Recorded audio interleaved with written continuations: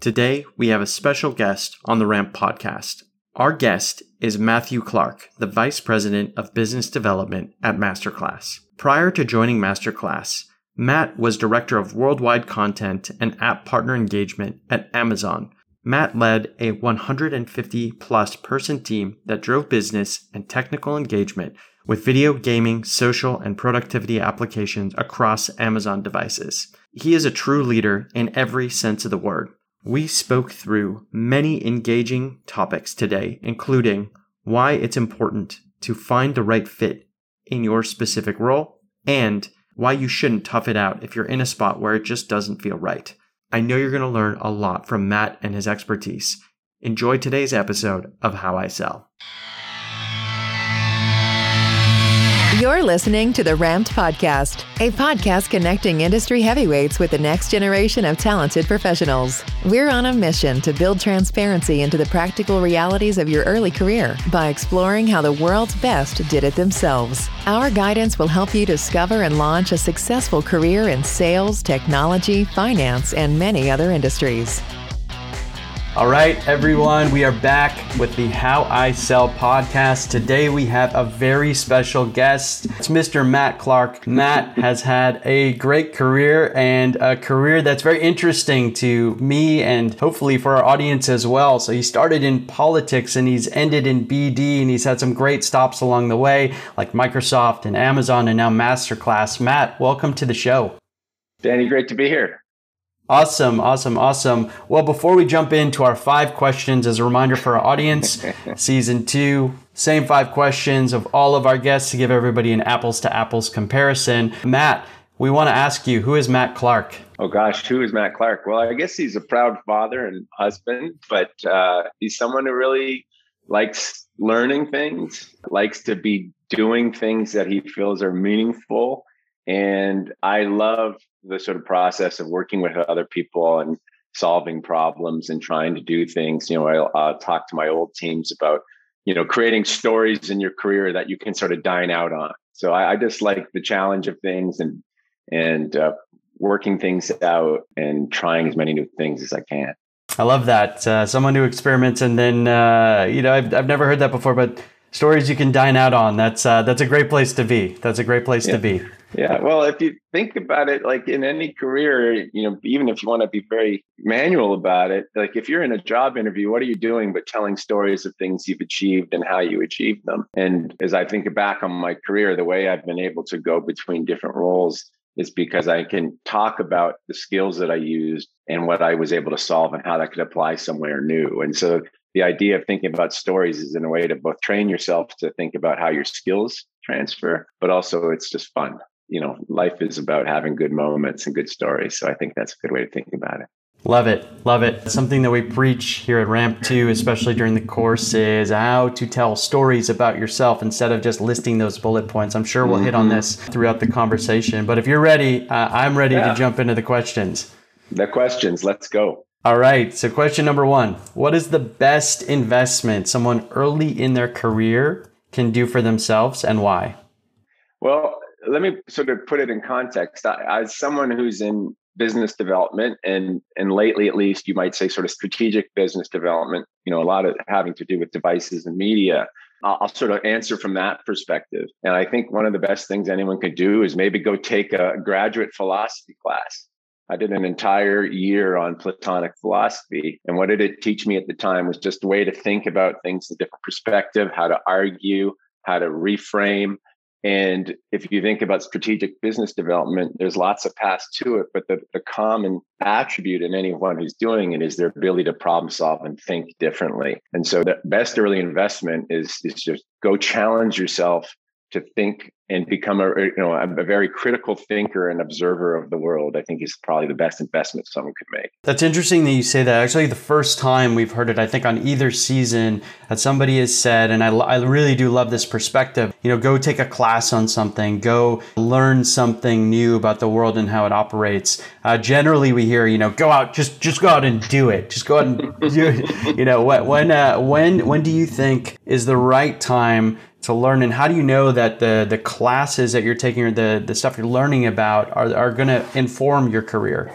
Well, so what first thing I would agree with the idea of going out and doing things. But one thing you might say is, if you look at business schools, there's specialties in marketing or specialties in finance. You never hear of a specialty in business development. And I think that's because business development at the end of the day is the culmination of people's experience applied to sort of complex business problems. And so I think there's this sort of a hybrid. I'm partially joking about this idea of taking a philosophy course, but probably not that much. But what I would say that I'd blend in this, just doing it is, if you're going to go do it from a critical lens. You're better off, in my opinion, if you want to be in business development, working in the first introductory roles in marketing and learning it and going deep on marketing, and then go try to build your skills in finance. I did all the certification to be a stockbroker. Never became one, of course, but that helped me understand the ins and outs of, bonds and equity and so forth. And then you might apply yourself somewhere else. I started out in public policy. If you get that culmination of experience where you're applying yourself and thinking critically, it's going to lead you someplace good regardless. In my case, it happened to be business development. Yeah, that's awesome. A lot of threads there, and we've heard some of it before, but I think the perspective is, sometimes it's just that piece of learning that can give you a more well-rounded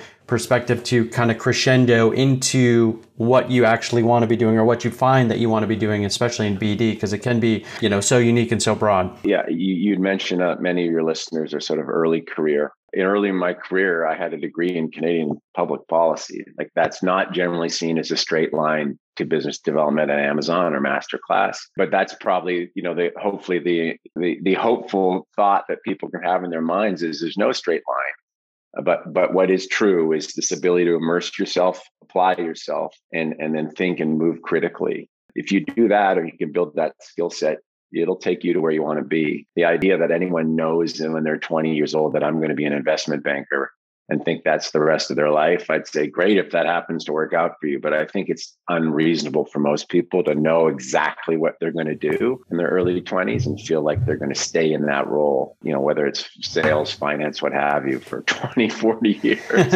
Hard to imagine. Yeah, if you asked me my junior year, early in my junior year, I graduated from the Roscoe Business at Michigan. What I wanted to do, I would tell you investment banking. And then late in my junior year, the market collapsed, and I would tell you something totally different coming into senior year. Well, it's experience is one of the great things. Like, that's the other part. Like, some people say, well, why would you go into that? It's going to be a waste of your time. And I'm like, how is it a waste of your time to figure out that it's not something you want to do?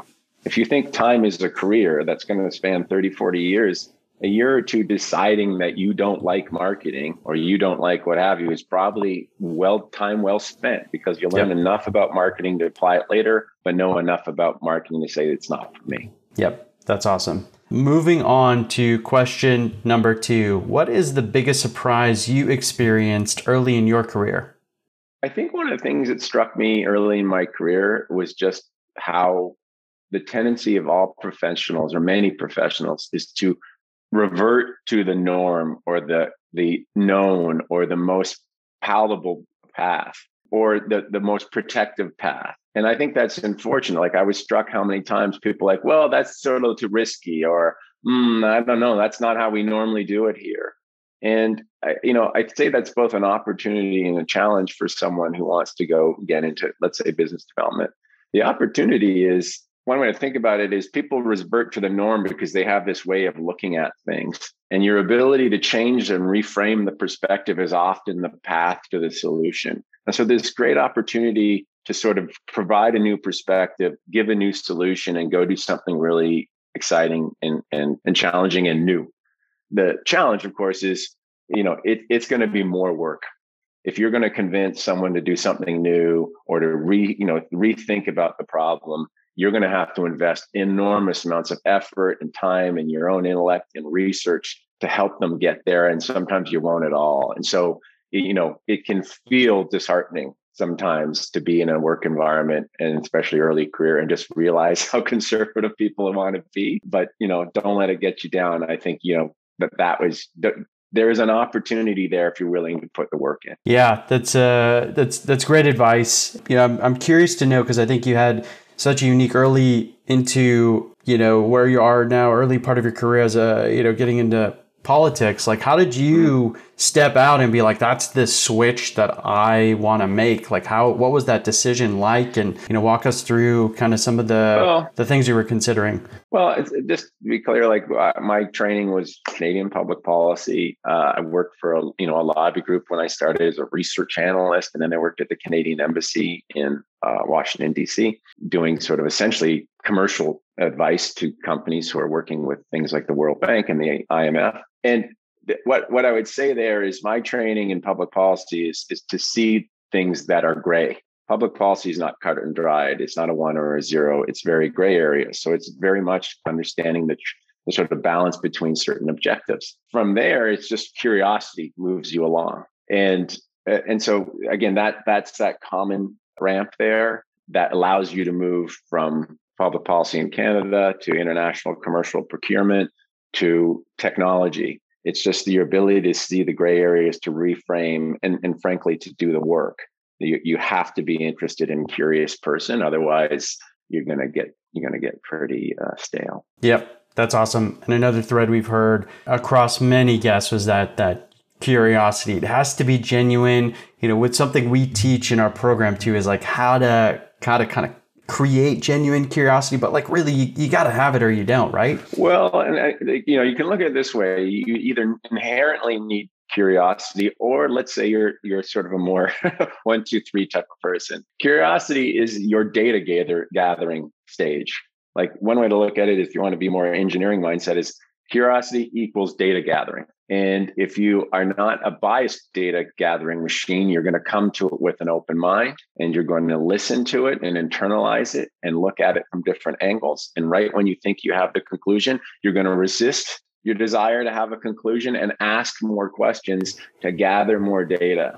And so whether you are inherently curious, or you may think, or maybe I'm not, but I'm very methodical, you need to be gathering data in order to find a new way to reframe things and come up with creative opportunities. And so I think that's important. And the other thing I'll tell you about curiosity is in a work environment, and I'm sure it would be true for early salespeople or people who want to get into BD, is your curiosity is also curiosity about the person across from you.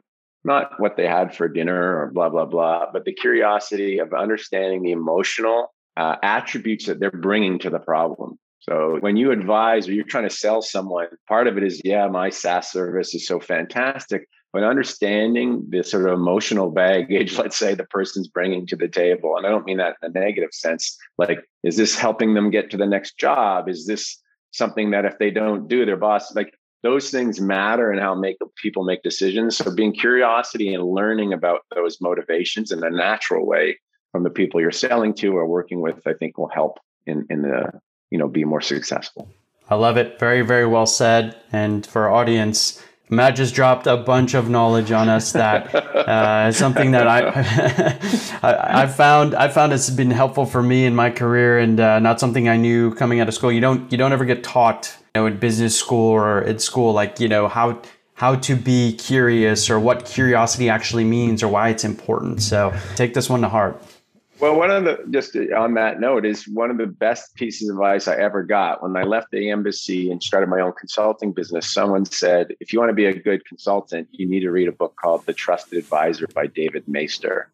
And I won't bore people with it, but it is sort of a business book about how to be curious, how to be aware of people's sort of emotional state, and how to reframe problems. So I highly recommend it. It's not just for consultants, it's for anyone who wants to work with people, persuade people, and get into a position of trust with people they work for. Awesome. Love it. Moving on to question number 3. What is one mistake you made early in your career that shaped the way you operate today? Yeah, I guess you could look at the question 2 ways, like mistakes you made. Oh, I took a job this or that. I don't feel I've made mistakes from that perspective. I've followed my curiosity and I've learned and I've taken risks that I thought were the right risks. An actual mistake I've made was early when I was working for the lobby group, the business lobby group in Canada, where we were doing some work with a lot of sort of hoity-toity, sort of eminent grisé, sort of smart people who had been in politics. And we were looking at an issue. And one of the members had actually run this agency.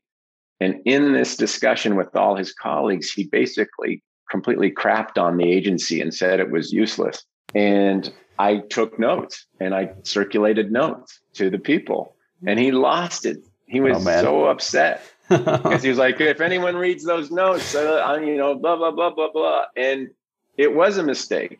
I didn't use good judgment in putting the notes, and it reminded me notes have consequences. But I also say this, it was also a very learning element for me, because I thought to myself, wait a second, you ran that agency. If there was any person who could have turned it into something more useful, it was you, and yet you didn't. And I thought, what a shame that is, right? So it was both a learning for me is don't F up, be smart, use your judgment better. But it was also learning from don't ever, I never want to leave this world with some searing regret about what I should have done in a different role. Well, thanks for sharing that. I know it's always easy to share your mistakes, but I think what's tied this crew, at least the folks that have come on the podcast, and myself included, obviously, is when you're in the moment with the mistake, it's hard to realize it, but the perspective when you come out of it is it's something you learn from. It's a blip on the radar, and hopefully it's something that helps shape where you go in your career going forward. Well, I'll say at the time that my boss, a guy named Thomas DeQuino, had given me good advice. He basically said, acknowledge your mistake, apologize for your mistake, and again, acknowledge what it meant to that person. So I had to not just only apologize, but say, I understand that puts you in a horrible position. And he calmed down, and I think it was a good lesson. It's own up. It's not the end of the world. Recognize the emotional sort of charge that came with it, and then learn. And so I got good advice at the time. Love it. And thanks for passing that on too. Question number 4. Who has had the greatest impact on your career? And for context, our guests take this sometime in a situation if they're uncomfortable naming a name, or you could do both. Totally fine. Yeah. Well, I mentioned the book, The Trusted Advisor. That book really shaped how I thought about how I wanted to work, how I wanted to be a manager, how I want to interact with people. So I'll start with that. But actual people, there's a fellow named Frank McCosker who hired me at Microsoft. Basically, off the internet, he found my consulting business, and I tried out. I'll just say this about Frank. Frank is a close friend of mine now, but Frank was the first manager I had who I would say sort of managed living by his values. He wanted his team to be empowered. He wanted them to take risks.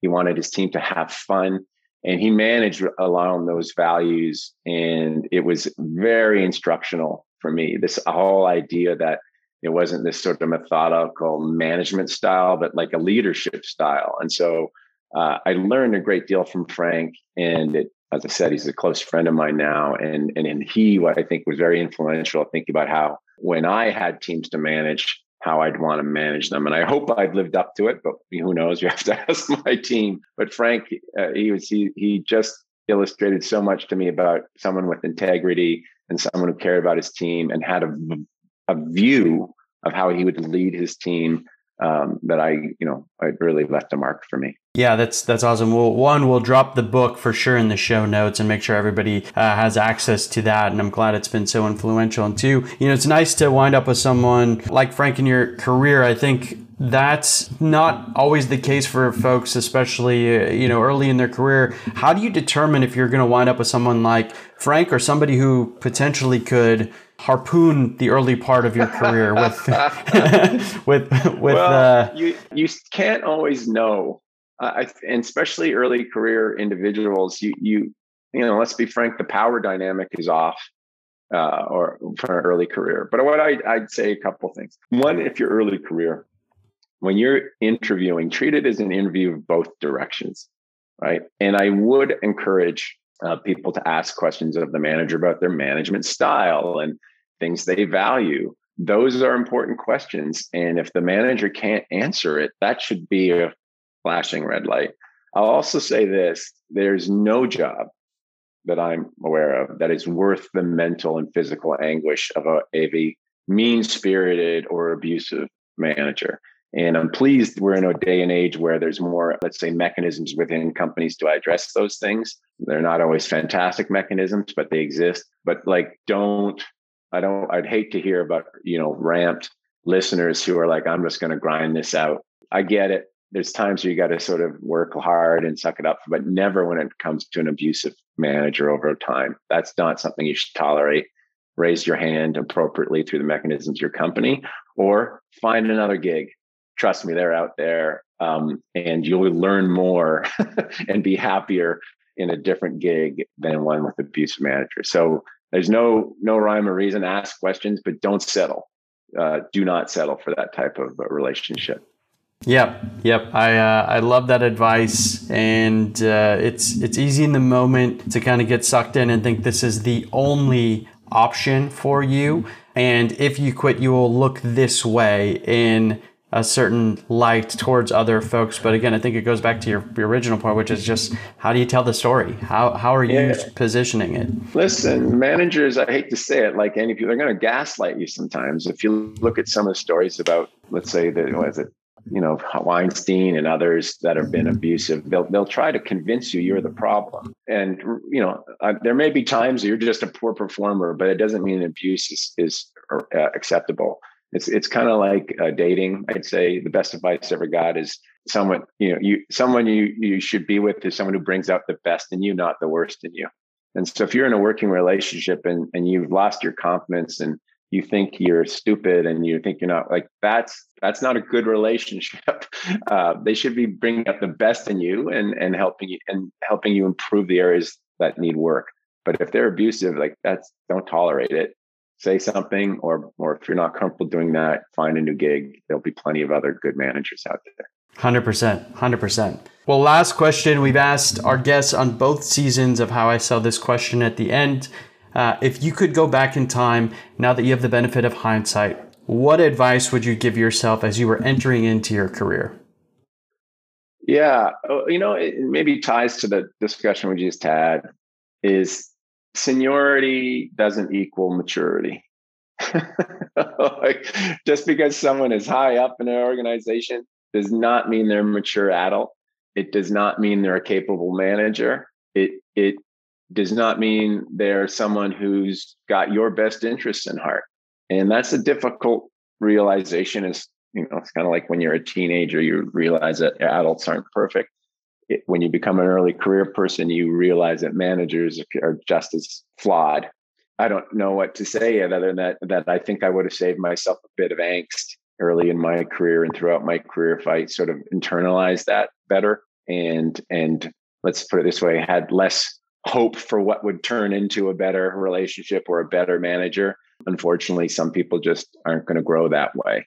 And that, I think, means, again, if I were an early career professional, I just have to be conscious of that and treat it as one of the main characteristics in assessing whether this job or this role is right for me is whether the people around me, particularly the managers, are, good, well-meaning people who give you latitude to go try things and coach you when you need coaching, and do so respectfully. And if they don't exist, as I said, find a new gig or say something. I think that would be the biggest thing I would have told myself when I head out into the career world at the time. Yeah, it's awesome and sage advice. And I appreciate you sharing that.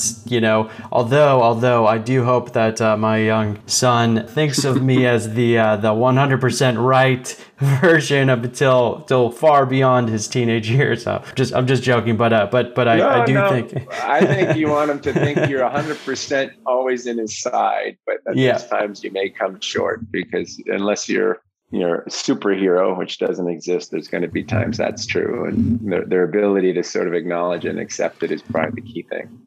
Awesome. And I think the thread there, it's been pretty consistent throughout this conversation is just be around good people who have your back, who are supportive, who want the best for you, and then challenge you and give you the right advice when you need it. Right. And do the same for others. Awesome.